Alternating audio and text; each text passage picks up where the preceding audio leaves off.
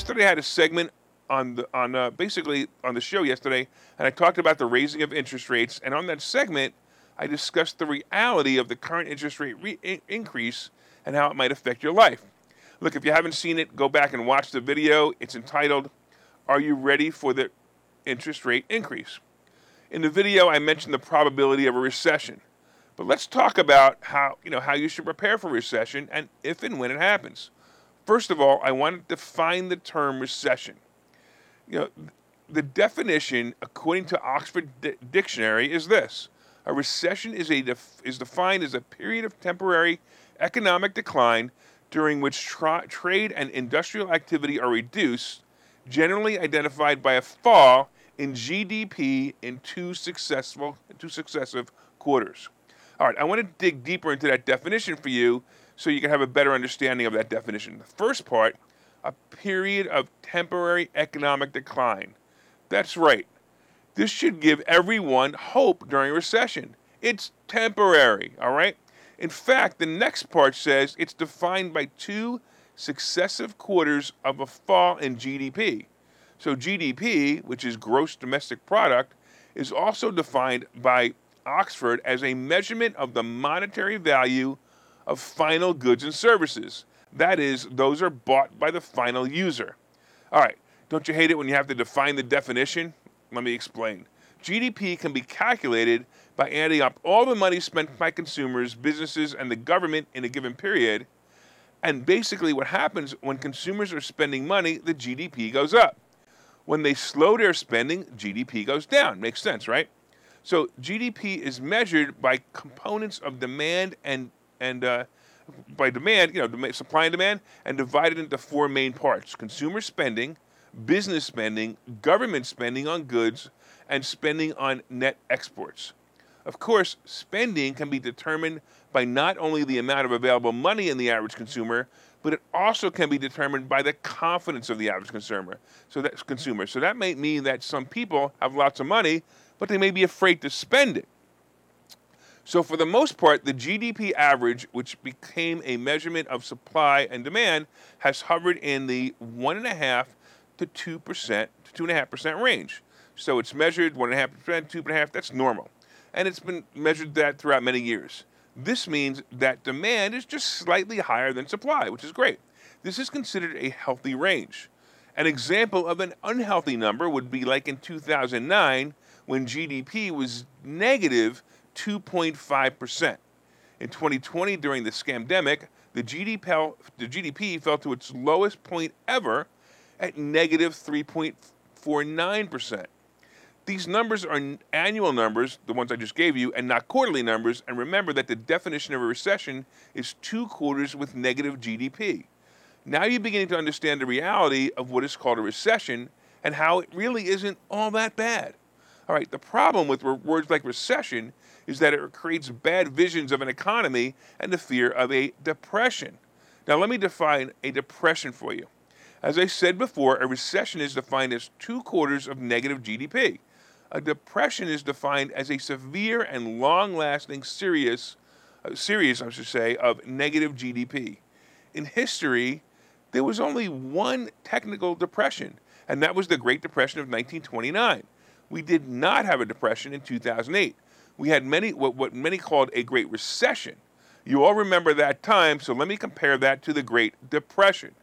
The GDP in the Great Recession of 2008-2009 dropped a total of 4.3% from 2007 to 2009. So the GDP dropped 4.3% from 2007 to 2009, and it turned out to be a negative GDP, as I said before, 2.5%. So it was negative 2.5%. In the Great Depression, listen up, the GDP dropped 30% to negative 26.7. Wow. Now that you have some perspective, let's talk about the upcoming recession.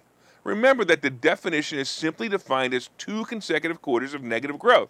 So even if the GDP is negative 0.01 for 2 quarters in a row, we will be in a recession by definition. So to expect negative GDP in one of the next 2 quarters is highly reasonable. Why? Because if you think about the Fed raising interest rates quickly and the negative press on the matter and add in the sensationalism of a recession, oh my God, we're going into a recession, you get the makings of negative GDP. Like I've been saying, it's going to become a self-fulfilled prophecy. Now that you know it's coming, what can you do about it? Well, there are simple steps. And the first one and the most important one is don't panic. If you remember, by definition, it's temporary. It'll pass, and it's going to pass quickly in hindsight and slowly in foresight. That means while it's happening, you may feel the pressure to make bad decisions, but if you stick out the good decisions, you're going to come out of it in a really good shape. Here are some good decisions versus bad decisions. Good decisions is think long-term with your investments.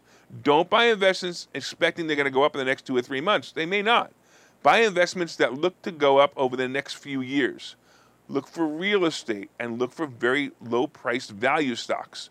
Real estate has proven a track record over years and always goes up over time. I know you're wondering if you should wait or buy, but the answer is both.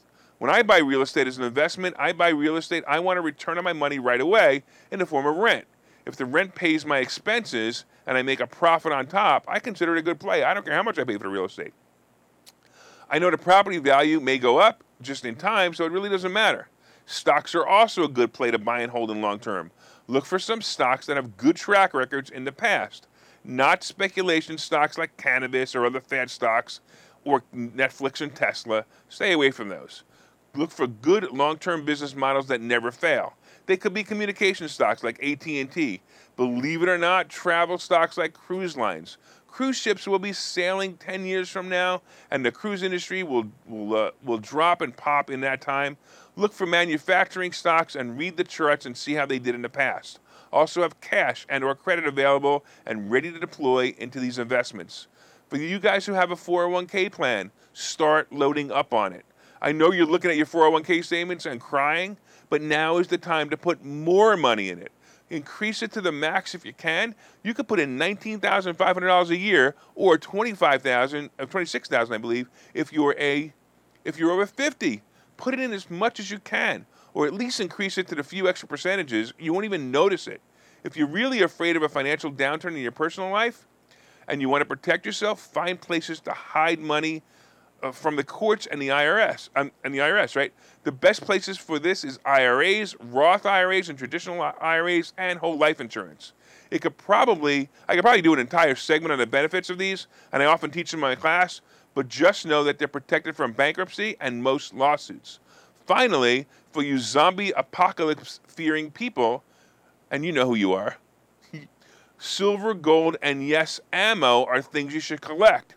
If everything goes to hell in a handbasket, you can use these commodities to exchange for goods and services that other forms of currencies may not be able to buy any longer.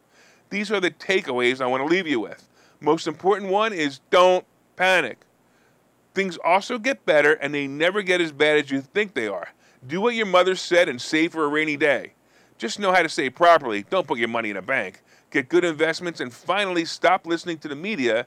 It's never been as bad as they say it is. If you're still worried or need some help understanding all this, you can even reach out to me. Just if you want to go to contactlarry.com, and you can get my contact information there, or just come to Investor Schooling and learn more about money and the reality of money.